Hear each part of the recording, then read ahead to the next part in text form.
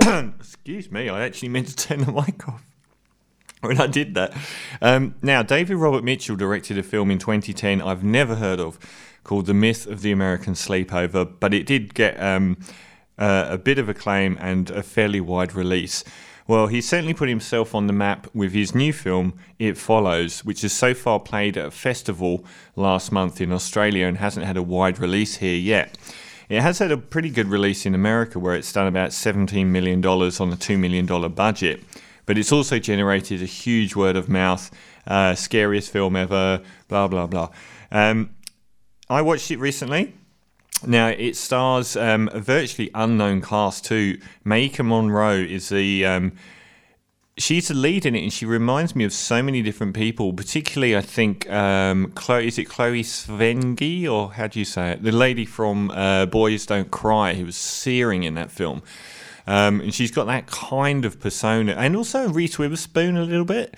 And basically, she plays a typical-ish, fairly enigmatic, late teens girl who has the usual sort of setup that you see in an American Nightmare on Elm Street style movie, which is they've got these huge houses, your friend lives across the street, your parents are barely ever seen, and she's got a new boyfriend who acts kind of strange, and that should be a tip-off. And they end up having sex, and after that moment, he immediately ties her up. He chloroforms her and ties her up. But he's doing this not so he can kidnap her, but so he can keep her put while he shows her what she's now going to face. And it's the fact that he has been followed by this thing. He doesn't know what it is. It changes completely from day to day as to what human representation it is. Sometimes he knows the person, sometimes he doesn't. And the whole time it's following him at a zombie pace. And this is now following her.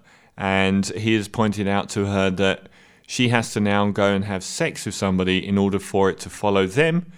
But whatever you do, don't let it catch up to you, because as we see at the very, very start of the film, it will brutally murder you. And unfortunately, when it does that, it reverts to following the person that's next down the chain. It's a fascinating premise, this notion that this thing is never ever going to leave you alone. The best you can do is outrun it for as long as possible. It's a very metaphorical and symbolic concept that has a lot to do with mortality, and I thought it was a brilliant premise.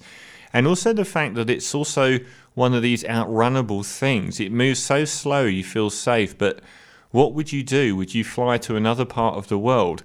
You don't know what it's going to look like when it finally comes. And if it's that far away, would it be in 6 months, a year, 2 years? Would it be when you're asleep?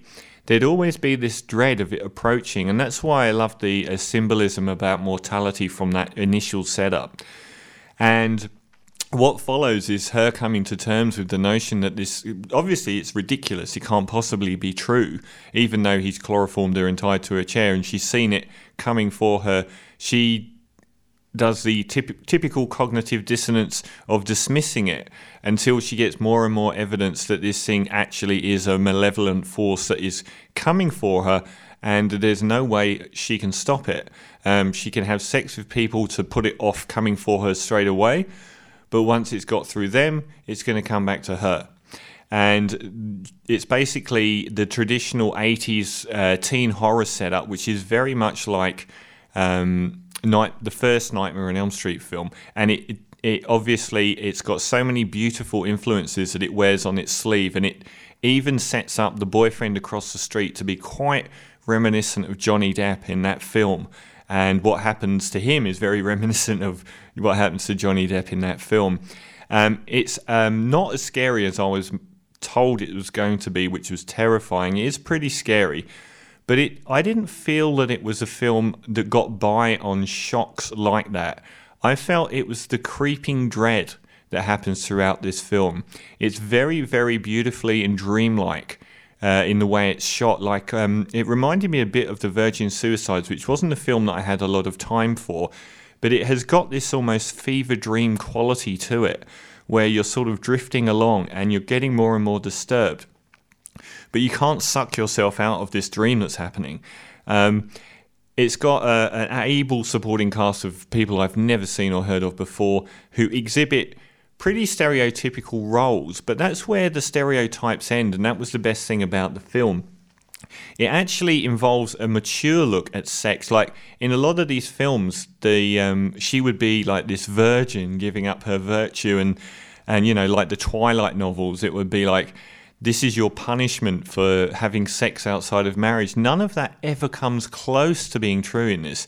She's never painted out to be somebody that hasn't had sex before, and sometimes in the film the transferal of this thing actually happens because people are making themselves feel more comfortable rather than, you know, they're lost in passion or she's acting desperately. Sometimes she needs to escape from the world and actually has sex with people in the movie just to feel better about herself. And that, another symbolic thing as well, people have said is really quite symbolic of the nature of people having sex to escape death, which is an old sort of philosophical notion that people will do this in some psychological way to imagine that they're somehow cheating death.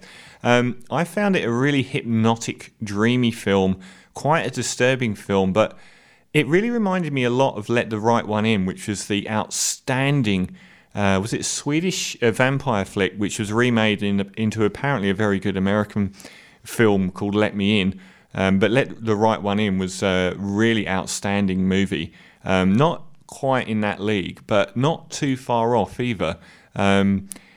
It's mesmeric, and it's got a lovely soundtrack, and it recalls the 80s, and there's a lot of it shot in that sort of half-light of dusk as well. And I really like the lead actress, Mika Monroe. I don't know what else she's been in, but I thought she held it together.